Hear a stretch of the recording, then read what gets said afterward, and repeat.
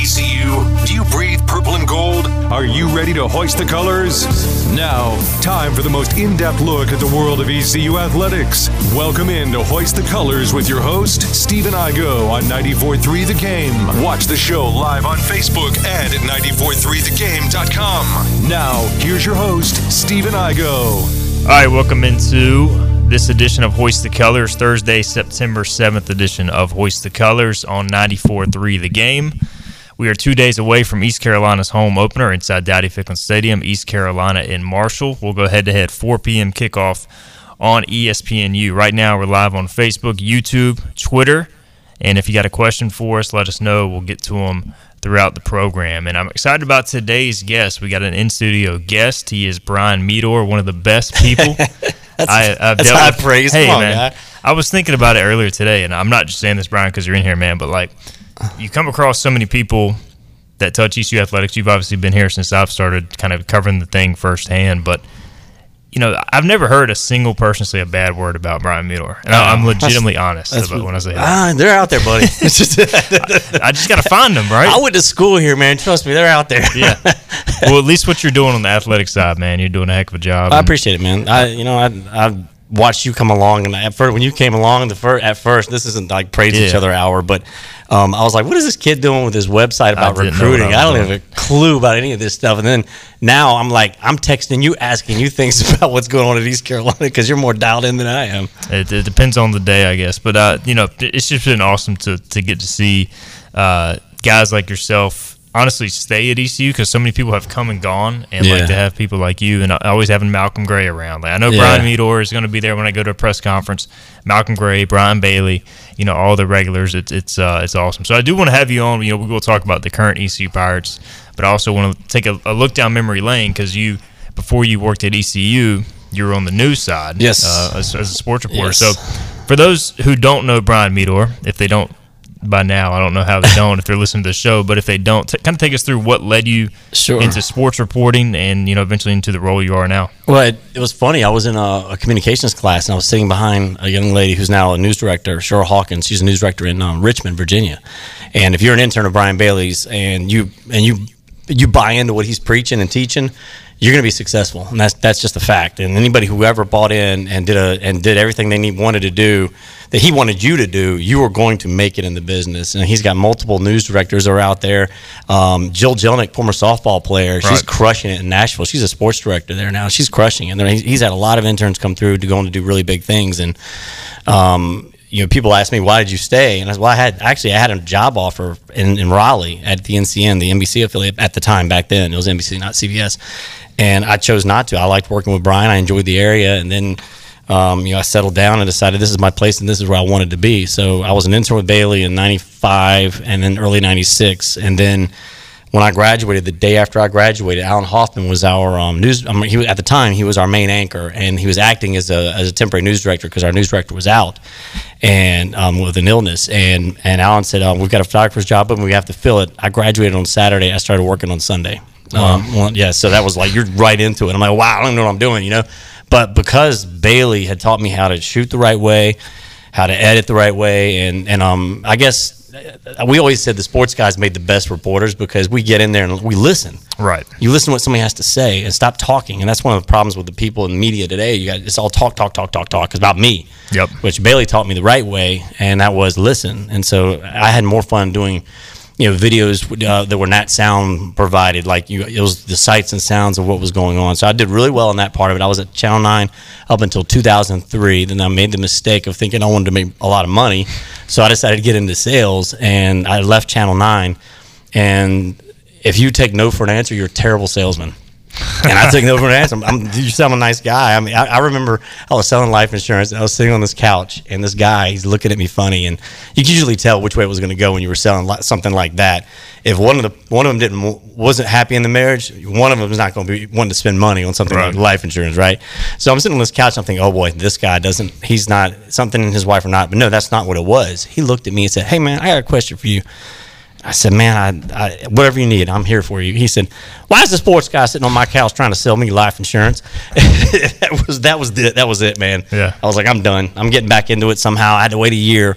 my no compete was up, and WITN had been calling me, and Billy Weaver, and so I went over there and worked with Billy for 6 years before East Carolina took the TV show in house that we produced at WITN, the weekly coaches show. So I came over to East Carolina, and that was 13 years ago, and I've been there. It's hard to believe it's been 13 years, but this crazy, is my 13th year at East Carolina. So that's wild. And you started there in 2010, Yep, and that's right. yeah, it's the same year I started Hoist the Colors. So it kind of, you were getting started at ECU. Obviously, you worked for both Brian Bailey and Billy Weaver. So Yeah. tell us the pros and cons of those. So I think I'm trying to think of what the story was. It was a coach that broke, and I can't remember who it was, but it doesn't matter. But Bailey, Billy Weaver found it out in his world first. Trust me, Billy's got his world, and Bailey notified the AP, and so the AP credited Brian Bailey. Well, Billy got mad. He's like, I broke that first. So they argued. I mean, it was bad. It was over at Menzies, and they started arguing. And so I was at that time. I was still at Channel 9, and I left. And they hated each other. They didn't. If they were in the same room, they walked the other way. And I'll tell you what, Brian Bailey, he's the nicest guy in the world, but that guy knows what a grudge is, and he'll hold it. He'll hold you because he holds you accountable for things you've done and said. And Billy's got a big ego, so that just isn't going to be a good match, right? So I started working with Billy Weaver, and I'll never forget, it was high school football, and after we got done, we went up to one of the local establishments, and we're having a beer. Well, I had told Bailey, I said, hey, man, look, I'm working with Billy now. He really wants to bury the axe. He said, hey, he wants to buy you a beer Friday night after we get done with the high school football show. So Bailey's like, okay, man, I'll give it a shot. And then I tell Billy, I said, hey, man, Brian Bailey really wants to bury this thing. He wants to buy you a beer Friday night.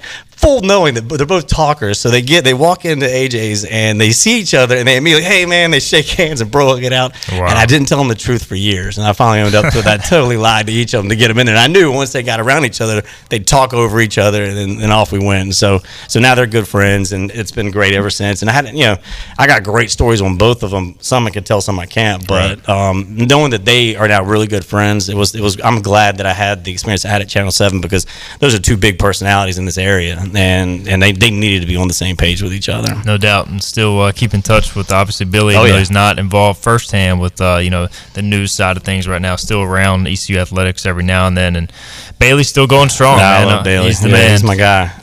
He's my one of my best friends in the world. Next to my wife, I would say he's my best friend in the world. And I absolutely, professionally, that guy. Everything I know is because of what that guy did for me.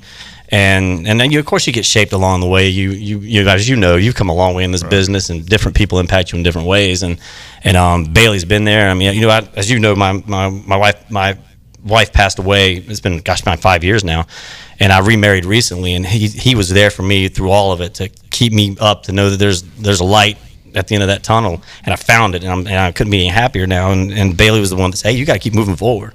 So you got to keep your foot, keep going forward. That's the whole point of this thing. And so that's how he lives his life, and that's been a big influence on me. So it's not just because he's a Cowboys fan, along with yourself.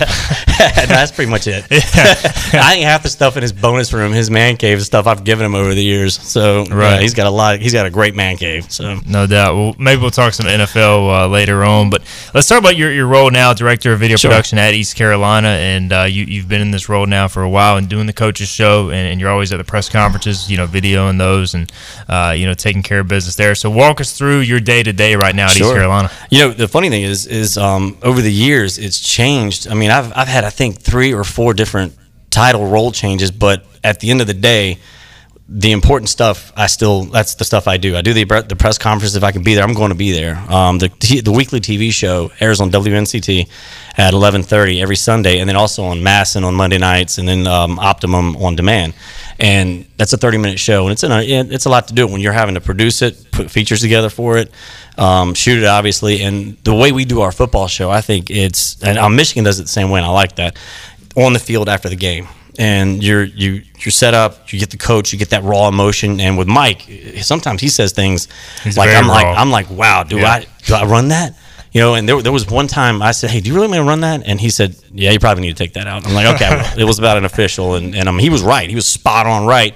But I thought, I don't want to get you in trouble. So it's interesting right after the game to be able to get those kinds of emotions. And some of the coaches I've worked with over the years have been terrific. And so the weekend is when most of the work is done. If it's a football season, basketball season, it's every day. It depends on what day you're playing and that kind of thing. But day to day, I make my rounds. I try to get around and see people and talk to people. And I love press conferences when you guys come over and and it's the gang's back together once a week during football season, and that's the fun time for me because you're not having to worry about what happens in the game. We're all talking shop, and it's interesting to see each person's perspective of what they saw the previous day. And you always have a great perspective, and listen to some of the other guys and what they think. And I used to walk, and then Billy would sit down, not throwing him under the bus, but he would start talking. I'm like, did we watch the same game, dude? I remember this. I'll tell a real quick Billy story. We were on the road at Memphis, and our running back at the time, Jonathan Williams, had been suspended. And we had to do the pregame on this station, on Interbanks anyway, and he's going this whole elaborate thing about how the run game, we got to get it going. And he starts bringing up Jonathan, how he needs to get going early and often. And I'm like, no, because he just wasn't paying attention, didn't know he had gotten, suspended. And I'm waving. He gets there and says, what are you doing? I'm trying to do a radio hit. And I was like, dude, Jonathan got suspended. He was like, well, nobody listens to that anyway. It was so funny. Anyway, so I got 1,000 stories like that to tell, but that's one that just popped in my head and I squirreled. So there you are. Well, that's Billy Weaver. He has some great insight, but he also sometimes you gotta, like he always said, lower the headgear was always his go-to, which I enjoyed. And as head injuries go in CTE, it makes all the sense in the world. Lower that headgear. Brian Meador is in studio with us, and Brian, you mentioned kind of the coaches show you're putting together, and it's always fascinating how quickly it kind of comes together just from like in terms of with Coach Houston. Sometimes I'll look on the field because I'm up in the press box writing post game, and he'll be out there for 5-10 minutes, and you have to take that and you got to dub it with highlights and you got to put a feature in. So how much is how hard is it to kind of put those highlights on top of what he's saying and put all that together on the fly? A lot of that has to do with how the game went, because if you remember that Cincinnati game last year was not fun to put together. And he walked in, and Amanda, his wife, and she's terrific, she's in his office, and he walked in and said, all right, guys, let's make it quick. I'm not in the mood to, and I'm like, whoa, guy, I'm the one that's going to be up till 4 o'clock in the morning. And she said, you got to be up till 4 in the morning. I said, yeah, a game like this, I'll be up till 4 or 5 editing and making sure it looks good. And so when he goes short, I have to find stuff to plug it with. And so she looked at me, and it's clear who the boss is. She said, you do a good job for him.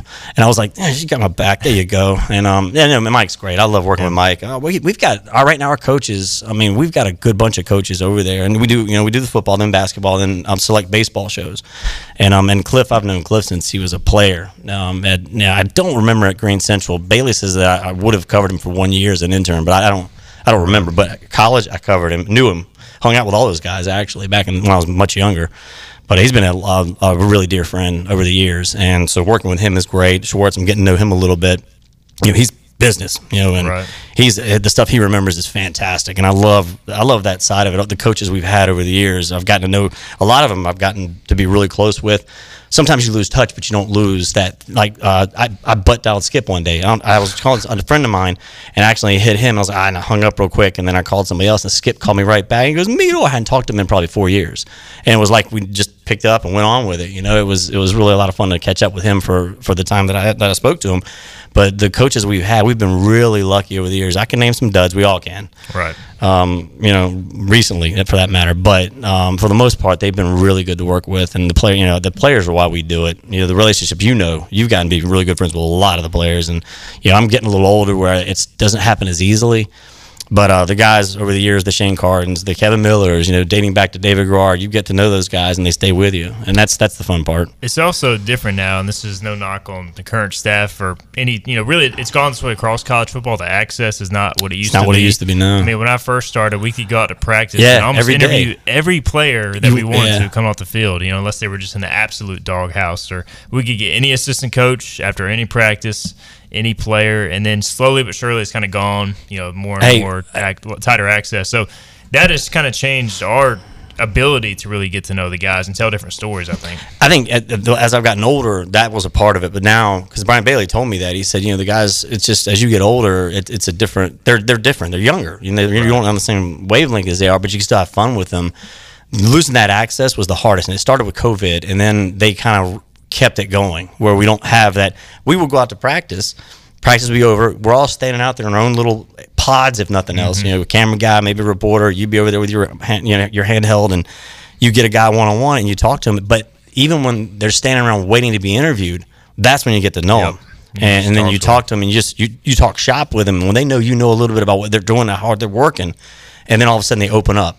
And then when you do your interview, it's so much better. Now it's so sterile. You go up to they're up on a podium, and you're having to ask a question to somebody. And there are times when a player walks past me. I used to know everybody on the roster. Now I have to lean over to you. Who's it? If he doesn't have a number on, I have to look it up because I don't know who they are anymore like I used to. They didn't have to have a number. I knew who they were. So it's a little bit different. And a lot of things have changed with the way we do media now. I know you know that well. Yeah, it's part of the business, unfortunately. I think COVID had a lot to do with it, but it's gotten better too since then. That year was the worst, so if we can make it through that year, we can make it through anything. All right, let's get our first break in. We'll come back. We'll revisit the Big House with Brian Meador to get his experience on that, and we'll go down memory lane, maybe talk about some of his best experiences as a Pirate, and also kind of being on the sideline for some of these great games, including what he experienced at Michigan this past weekend. You're listening to Hoist the Colors, 94.3 The Game. Back to Hoist the Colors with Stephen Ico. Drink up, me hearty Joe-ho. On 94.3 The Game. All right, welcome back into the program. Hoist the Colors on this Thursday, September 7th edition of the show. We are 2 days away from East Carolina's home opener, the Marshall Thunder and Herd. We might talk about that in a little bit here with Brian Meador, who's our guest today in studio, director of video production at ECU.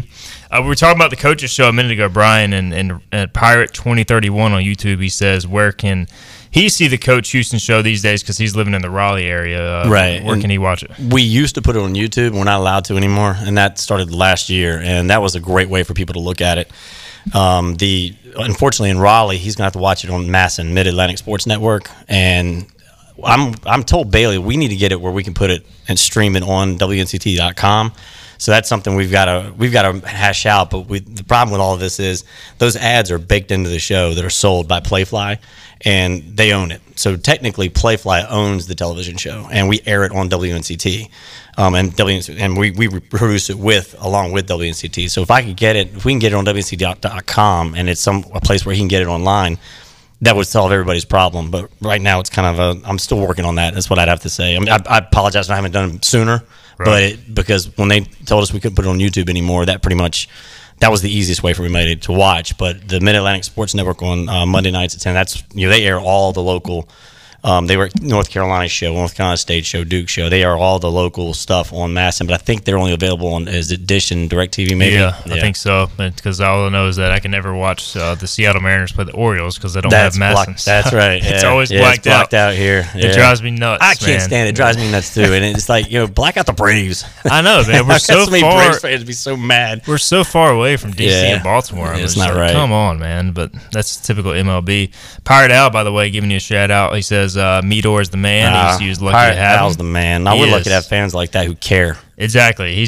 We've had the coaches show at Tiebreakers last week. He's been front row both times. I mean, Pirate Al is the man. Yeah, he is. I like seeing people who are passionate, good times and bad. And sometimes, I didn't when we were going through the JT years and the Mo years. And specifically for football, it takes the wind out of your sails. I mean, it takes everything's just. Brian Bailey actually said this years ago. He said, if you want to get a loan in Greenville, North Carolina, wait for an East Carolina win on Saturday because everybody's in a good mood on Monday. Yeah. And I used to always think that. I think he was right, And then when you see these stadiums that are empty, and it was frustrating. So, when we got Skip and he turned around the whole JT debacle, and he was very smart about how he did it. A lot of his contract was season tickets driven. He got a chunk of that pie. So he was motivated to want to have a good football team. Excellent football coach, and ran into some bad stuff down at South Florida, bad timing, that kind of thing. But I think Skip is an excellent football coach. He was really good here. Ruff, I love Ruff to a man. He's one of my favorite people. I mean, he's just he's a terrific human being, and he was there for me when my wife was sick. He was there, and in ways that I couldn't. A lot of coaches were. I had guys I hadn't heard from. Lincoln Riley's one who reached out, and they're guys that you don't talk to daily. I can't say, is this guy a buddy of mine? No, but he reached out when I was going through the toughest time of my life, and so these are the people who impact you along the way, and you impact them, you don't even realize it. And when Ruff came back and he got in the Hall of Fame, I was like, all right, that's fixing, that's healing right there. That was good for Pirate Nation to have that. And Mike Houston was behind it all the way, and if he hadn't been behind it so much, it probably wouldn't have happened. But he wanted it to happen, and it happened. And it was great for people who were mad because they thought Ruff should have gotten at least one more year. And then the way he was fired, and for people behind the scenes who may have had a different opinion, still, he's a good man. And so that was a good ending to that story as far as his East Carolina story goes. Yeah, he didn't deserve that outing with the previous administration, and so that was the right way to heal those wounds to a definite degree. Robert on YouTube says Skip was business, Ruff was the player's coach. He says Houston looks like kind of both. Would you agree with that? That's really good assessment. I think Skip had the player thing, but I can tell you this: Ruff was definitely a player. Right. I mean, more so than Skip. Skip was definitely, let's the X's and O's, let's get it done like that. As far as player coach goes, I've never seen a guy like Ruff. He's a love them up no matter who they are. And he was very, very good and uplifting to a lot of those kids who came from nothing, and he could relate to them. We grew up in North Carolina. His parents were fantastic teachers. They were really good disciplinarians for Ruff, and Ruff is somebody who could apply that kind of nature to the kids. Mike is on top of all of it, and I think, watching him in the first few years, I was thinking, man, this guy's a drill sergeant. Oh boy. But then when I started watching closer, you see he does have relationships with these guys. He'll walk up and he jokes with them and smacks them on the helmet and talks about personal things that are going on in their lives. So I know he's paying attention. So I'd say that's a spot-on assessment. Yeah, I definitely agree with that as well. Let's talk about some of the favorite places you've been as far as being on the sidelines shooting video. We'll start with the Big House. What did you think of the Big House experience? It was massive, man. Yeah. You know what my experience? It was my supervisor Greg Pierce and me. We were sitting in the press box looking around, and he said, "Man, look around." I was like, "What?" He said, "There's not one ad in this place. Yeah. There wasn't one." No Adidas, Nike. Well, they're Nike, but there's no Coke, Pepsi. There were no ads, no sponsorship, no reads by the PA guy. The only thing that had any type of "we want your money" thing was an NIL thing that they put up, and that was it. There was nothing that was, because they don't need it. When you have 110,000 people showing up every week. And the thing is, you think, well, why wouldn't you want to just sell something and get something out of it? They're probably already making mad bank on their radio sales. They probably go. I think that's a Learfield property, if I'm not mistaken, and they don't need it. And I'm like, everybody needs a little something extra, right? But no, they do not need it. Now I think that stood out, other than the sea of maize and all that. And as far as the atmosphere goes, didn't blow me away. Yeah, I didn't. At no point did I go, wow, that was loud. That's 110,000 people yelling, and at no point did I think it was ever louder than the Boneyard gets when it's a big down inside the red zone. It's crazy down there when it's a packed house. I wonder how much of that is how it's built, because it's all one open thing. The noise isn't kind of down. Coming down on you. And also the way the game was, it's like, you had the crowd pop on the interception, but there wasn't a ton of big plays. Yeah. They had the big run, and really, unfortunately for ECU, they didn't really threaten enough to get the crowd super into the game. Yeah. Like if they would have gone and scored, maybe that gets the crowd, a little amped up later on in the game. But, as far as the play on the field, I thought the Pirates handled themselves okay. So they just made some mistakes that were costly. Some of them were mental. Some of the throws could have been a lot better, but the quarterback play. But there was at no point did I think that Michigan didn't have the game in control. But I didn't think they ran East Carolina off the field. No. I thought Houston's team was out there. They belonged out there on that field in that atmosphere. They weren't getting dominated and pushed off of anything. That goal line stand to me was one of the better things I've seen from an East Carolina defense in a long time. That was a heck of a stand, and that's a big offensive line. First team offense, yeah, and that was first team offense. Mm-hmm. And I think Mike was joking around about they've got 9 guys, only 5 on the line. I think it was 7 guys, but whatever. There were potential draft picks. That's getting into your bench players, man. Right. These are guys that are rotating in. That's how good that line was. And for our guys who are undersized compared to that, to show that much fight, I was like, I bet Blake's feeling pretty good about what he saw. One of the I watched a video on the way over here. Donovan Edwards, the Michigan running back, he basically started his press conference this week saying, I think ECU's going to be really good in their conference because of how well they played. And he was like, I checked my stat. He said, I got on ESPN at halftime and checked my stats, and I had 6 carries for 5 yards. Yeah, he was like disappointed in that. So, if they're taking notice of that, I think that says something too. Let's talk about what we get to do. We're lucky we get to travel to see some of these games and experience awesome atmospheres. Dowdy Ficklen to me is still one of the best places I've watched the game. And that's not me being a homer. I've been to when some it's packed, great places. It's incredible. When it's packed. Minji's when it's packed is loud. I know. And that's like a. I can't call it a sleeping giant, but we used to say that for years. Where Pirate fans just want decent basketball. We don't have to compete for a top 25 spot. Yeah. Football is a different story. I want that in football. Basketball, just show me some guys who are fighting hard, playing hard.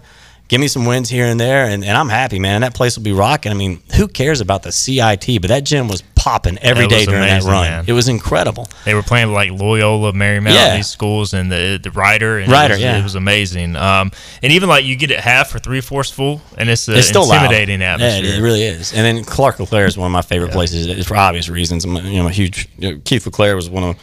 He was one of the most terrific men as far as being a coach is one thing, but he was a good man. And I'll tell you a story about him. I think I've shared it before, but one of the first jobs I had was when Keith got hired to replace Gary Overton, and I had to go over and interview the guy, and I did a live shot with him when he was announced, but then I had to go to his first practice, and it's the old Harrington field with the fence, and there's not the big stadium, and so I walk up, and I'm scared, man. I'm a dummy at this point. I'm still wet behind the ears and worried about whether or not is my shirt tucked in? Do I look right?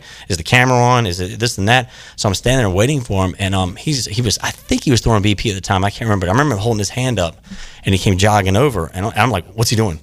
Because you don't do that. You don't break. You don't stop in the middle of practice and run over. He ran over, and I said, hey, Coach, I don't mind. I'll wait till practice is over. You can finish doing what you're doing, please. Don't let me interrupt you. And he said, he remembered my name, and he said, Brian, your hours have the same number of minutes that mine do. Let's do this. And he said, you got a lot to do, and we need you out here. Because at that time, the fan base had really kind of, I wouldn't say given up on baseball, but it had thinned out, and for him to do that, I always remember it. And obviously, it's a different animal now. I wouldn't expect Cliff to come running over during practice, but he would talk to you. He's done it before. He'll come over and talk to you and stuff. But he's cut from the same kind of cloth and fiber that Keith had in him.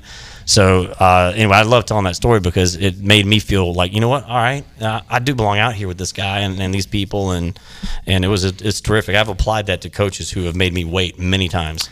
Yeah, and there's a select few on that list as well. We won't name them on this show. Maybe off the air. If they're not here anymore, I'll name them. I'll do it. We know Meador doesn't shy away. Nah, I get in trouble for that a lot. You know that. Hey, that's what makes you such a good guest, man. I appreciate that. You come up here, and we should do a weekly segment, man. I'll tell you what, we can learn a lot. Let me know. Oh, that's right, we can't because I'd get fired. And then what good would it be? I wouldn't know anything.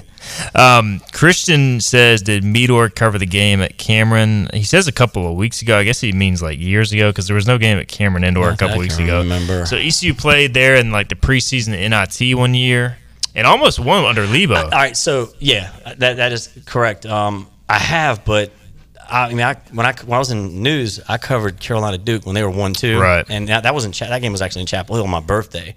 I've been to Cameron many times for Carolina Duke games, and that place it's ring. Your ears ring when you leave. Yeah. There's no comparison to that place. And I know there are a lot of gyms that are loud, but when Carolina's good, North Carolina's good, and Duke is when they're good, there's nothing louder or crazy. It vibrates is how loud that place is. So I've seen these, but I can't recall anything standing out other than a normal Duke basketball game. Right. When I covered that game, and I don't know where y'all do they have y'all on the baseline? The floor, yeah. Back then I was still shooting on the floor, so it's really cramped down there. Yeah. You're toe to toe with the people next to you. You're sitting down, right? And you're kind of leaning back, and usually you get a lot of referee butt right in your face, So you're shooting a lot of butts. I've told Ramey Steins over the years, I have more shots of your butt than anybody in your family. Trust me. Oh man, that's good. I know Trey well, so yeah, he's on the referee pad too. I believe. He's doing really well. But yeah, that was my first time and only time covered a game at Cameron, and I guess the writers were on the baseline too with the students. Yeah, they sit on the and they're at a it's yeah, you get spit all over your computer. They're coming over the top it's of awful. you, and yeah, it's really. But cramped. it's part of the experience too, so it's good. It's just like I don't know if I'd want to experience it right now with everybody getting sick around. Nah, you don't want to be part of that. And now, I mean, it's what back when we were there, you didn't have a laptop at your desk. Right. You had a pad and a pen. You're writing, and the crowd. I have sat at that before on press row, and they come over the top of you, and it's fun. And growing up, I grew up in Fuquay. So, on Fridays during the ACC tournament, our teachers would roll the TVs into the room. Those aren't myths or legends. That actually happened. I remember it too. We'd watch the early game, and just to watch the early game, we would watch it. Back then, and when I was growing up anyway, there were only 8 teams in the ACC, and you were most likely going to be a North Carolina fan, maybe State, but there were very few Duke and Wake Forest. But it was usually North Carolina or State, and they would roll the TVs in, and I grew up with being a North Carolina fan, and I'm glad I came to Greenville because that fixed me. Right. That, and once I started covering North Carolina, and I was like, wow, I do not like these people. I'm glad I chose the path that I did, but I do not. I'm not a North Carolina guy anymore. I can say that without hesitation. But I can appreciate their history and what I've witnessed growing up, and the runs that they had. And Dean Smith, I was a huge fan of Dean Smith. Got to interview him not as one-on-one, but with Bailey. And I was shooting it, but I was like, wow, I'm sitting here, this is unbelievable. I don't get starstruck ever. Interviewed Michael Jordan, didn't get starstruck. It was more, growing up watching these icons, and then once you get to know them as people, you're like me now. There's nobody's going to walk in a room that I go, whoa. It just doesn't happen anymore. Yeah, for me, it would be King Griffey Jr. I would be starstruck. He's a good one. Yeah. He's the guy that kind of got me into sports growing up. Jack Dover... So there's a running joke on Hoist the Colors. I'm always like, I'm going to release a book or a 30 for 30 on the Mo era / the Comfort era. Some Mo stories, Jack Dover says, since you are not going to release your 30 for 30 on Mo, can Brian do it instead? You do have a video production background. So, I do. Hey, you could put something together. Oh, I sure could. I mean, I could tell you this. And Mo was a very classy guy with me. He was very professional. I saw a few things that I thought, Brian Bailey will tell you this. I called Brian. They had me embedded, is what our former folks used to call it, and I would go and meet with whoever the coach was that had just been hired. I did it with Dooley. I did it with Mo. So I met him. He signs his contract at some house down on Fifth Street, that East Carolina owns, and he's signing it, and I'm going through it all. So then I'll ride over, and I'm shooting. I mic him up, and I'm shooting. We ride over to campus. And I just had a feeling like this guy's like all about what it looks like. It's not. There's some substance missing here, right? Right. So we walk past the statue. I used to call it Jebediah Springfield, our statue over there, right? So I'm getting a shot, and he stops and he looks at me and he goes, "Did you get it? Let me go back again and stop and look at it." And I was like, "That's what you're thinking about right now? This roster, that's what you're thinking about." So we shoot it again. So I called up Bailey. I said, "Hey man, we're effed." This is like 10 o'clock. Yeah. I was like, he seems like a nice enough guy. It's not going to happen. I just don't see it happening. And it didn't work. And he's not a bad coach. The guy's, he's a head coach in Detroit now. I mean, X's and O's, he knows. He's got it, man. He's not dumb. I think the players, as much as they like the guy, it just didn't work. And they could read through that. And he could probably point out a lot of things that he wasn't given that he feels like prevented him from winning. The staff, lots of things prevented him from winning, but to say that he didn't get what he got more than Ruff got, I can tell you that without hesitation as far as things given to him. So he is Brian Meador. Let's get our next break in. We'll come back. We'll continue our discussion on how much media has changed since both of us got into this industry, and also I don't have to shave anymore. Yeah, that's true. That's true. Brian Meador is with us. Hoist the Colors, 94.3 The Game. We'll be right back. So what's happening, man? What's happening? Tell me. What's happening? Every ECU fan's one stop for all things ECU athletics. This is Hoist the Colors with Stephen Igo on 94.3 The Game. All right, welcome back into Hoist the Colors, 94.3 The Game. Brian Meador is with us. We got one more segment with him, and I tell you what, our viewership numbers look good, Meador. So you must be a popular name. Thought Meador got fired. They're waiting for the 30 for 30 on the Coach Mo era. Good one too. Hey, when you do retire, maybe it can be like a retirement project. Just start putting all that. You know what? So Mac McCarthy wrote a book, and it's a good book. It's very informative. But he left all the good stuff out. Yeah. Some of the stories he's told me over the years about Barkley and Terrell Owens, and he's got great stories. Some of the things that went on behind the scenes to get players to come and things like that. I'm like, hey, man, where was all that stuff? Because he had to stay in the dorms with Barkley to make him go to class. Wow. That's great stuff, man. And that didn't make the book? Piece of it did. Piece of it. Yeah, just that he had to stay in the dorms, and Barkley did not like to go to class. But not all the details of it. Nah, he liked to sleep all day. And some of the stories of him since then, because they remain close friends. And Mac, I eat lunch with Mac almost every week, and he's one of my dear friends as well. And he's a lot of fun. He was one of the better coaches that I ever worked with. He used to do the coach show when he wasn't the coach. Because Ricky Stokes, my gosh. I mean, you want to get me going on a coach that could give a good 30 for 30. That guy, holy cow, he wouldn't show up for the show. So I would call Mac. Hey, Mac, are you in the building? He was like, "I'm on my way." He knew. He'd come on down. He would do the show. I felt like he was the de facto head coach anyway. Yeah, well, Mac was the brains behind the opera. Everybody knew that, and they thought maybe Ricky's recruiting would be able to bring in the kind of players that Mac could coach. But they, for all of Terry's merits, and I'm a big fan of Terry Holland, he did not give basketball what they needed to succeed. Is what we thought he was going to do, because there's a guy I grew up watching, Virginia, man. I grew up watching that guy, and he's a legend. He's a Hall of Famer in my mind, and always will be. But I don't think Mac got a good fair shake at it. And he did some good things. Beating State was incredible. That was one of the the only ACC win we've ever had. I'm a huge fan of his. And here's a guy who went to the Sweet 16. I mean, he knows how to coach basketball. Did well at VCU. I mean, I think he would have. First of all, he had 5 seniors. I'm getting on my Mac train now. Yeah. He had 5 seniors coming in, and Terry canned him. Who does that? The guy who wants to get the credit for the next guy. Right. And Jeff Lebo rolls in, wins 19 games, whatever it was, and everybody's like, "Holy cow, we got a guy." He had when does East Carolina ever had 5 seniors come back? And I never. I always joke Mac about that. I was like, "Well, Terry knew what he was doing. He was trying to make his guy look good. That's part of it. He did. So there you go.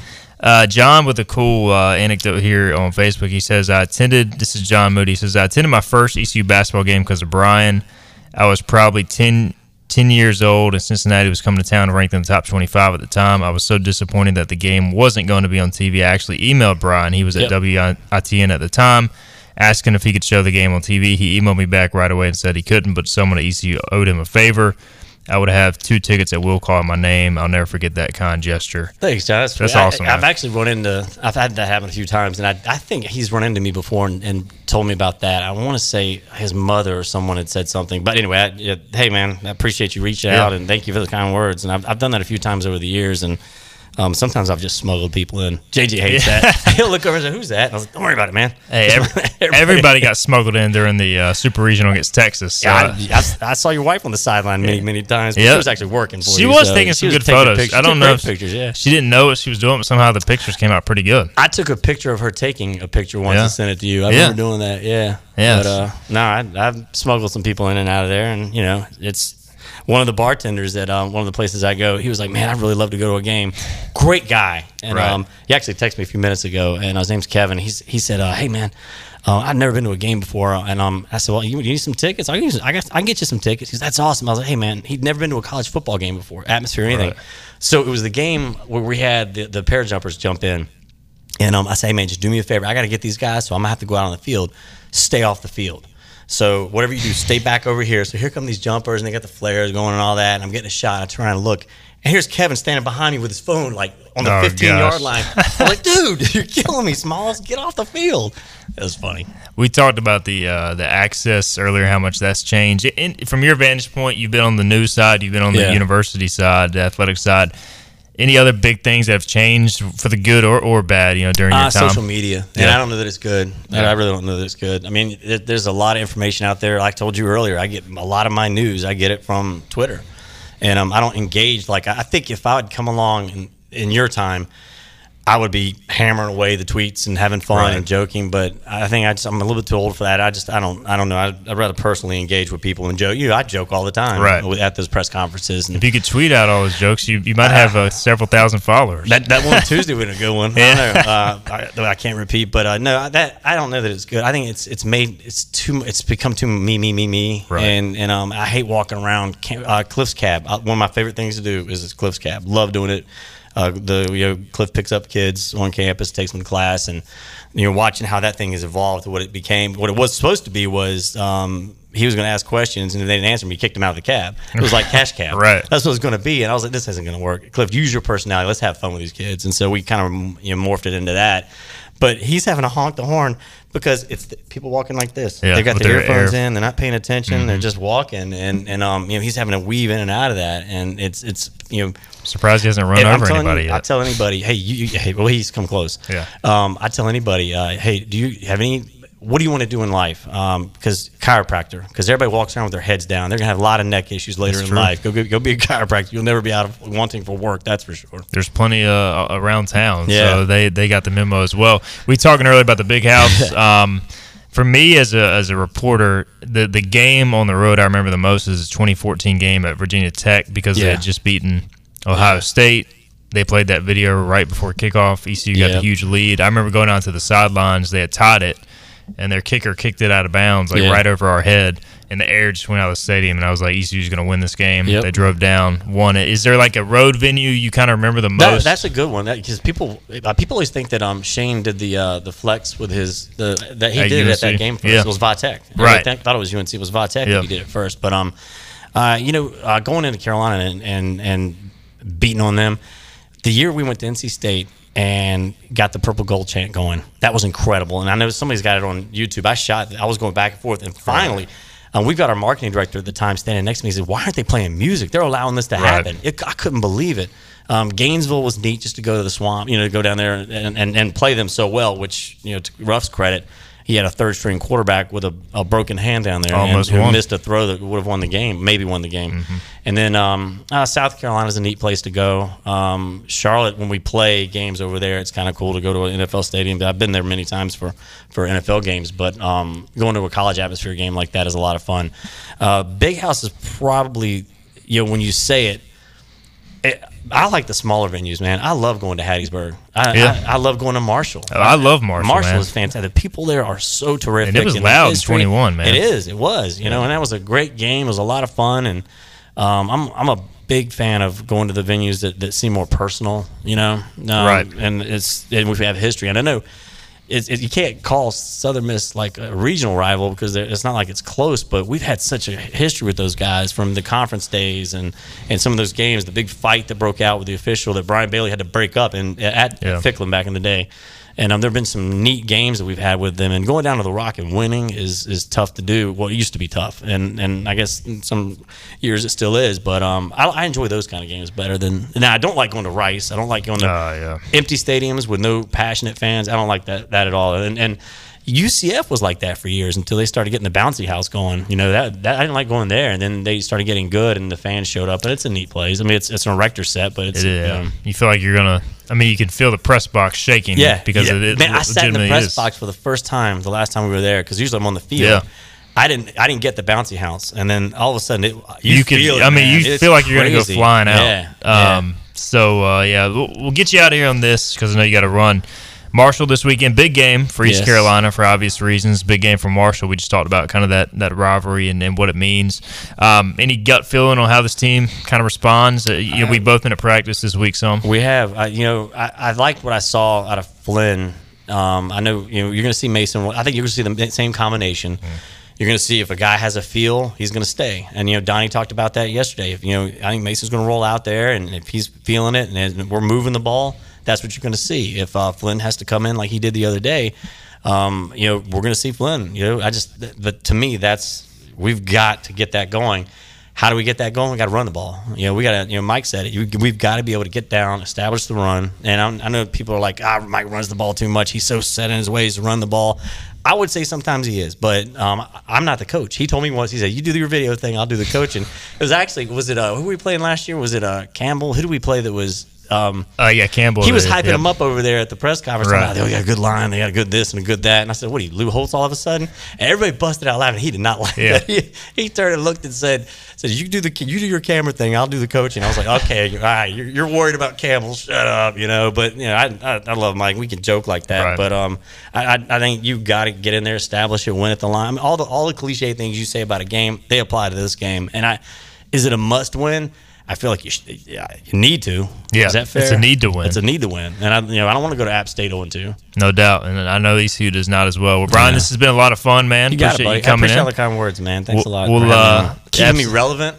No, we'll have you on. Maybe we'll try to get you on every few months. Say when, man. If we won't get you the weekly shows, because then you might get yourself fired. We don't want that to happen. So I got taken off the air before. You remember that, right? Oh, absolutely. Radio, I got taken off by the previous regime because of the things I said. Well, we enjoyed it today, and by the viewership numbers, you're one of our most popular guests. Hey, so You guys don't know entertainment then, do you? No, you know what a lot of that is? A lot of those people are my friends. Yeah. Well, you got a lot of friends. And I've been around a lot of they're really good people in this area, and that's why I stayed. Well, he's Brian Meador. Brian, appreciate it again, man. Appreciate you, man. Absolutely. We'll come back. We'll wrap up the show. Hoist the Colors, 94.3 The Game. Everything you need to know in the world of ECU athletics. This is Hoist the Colors with Stephen Igo on 94.3 The Game.